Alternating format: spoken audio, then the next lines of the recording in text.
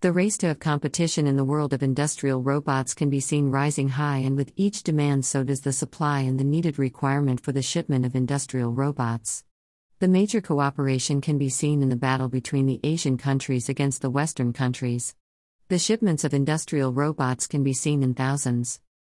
In my opinion, China is heavily competitive in the industrial robot market, and with heavy production along with the shipments scheduled, it is somehow certain who is capturing the market.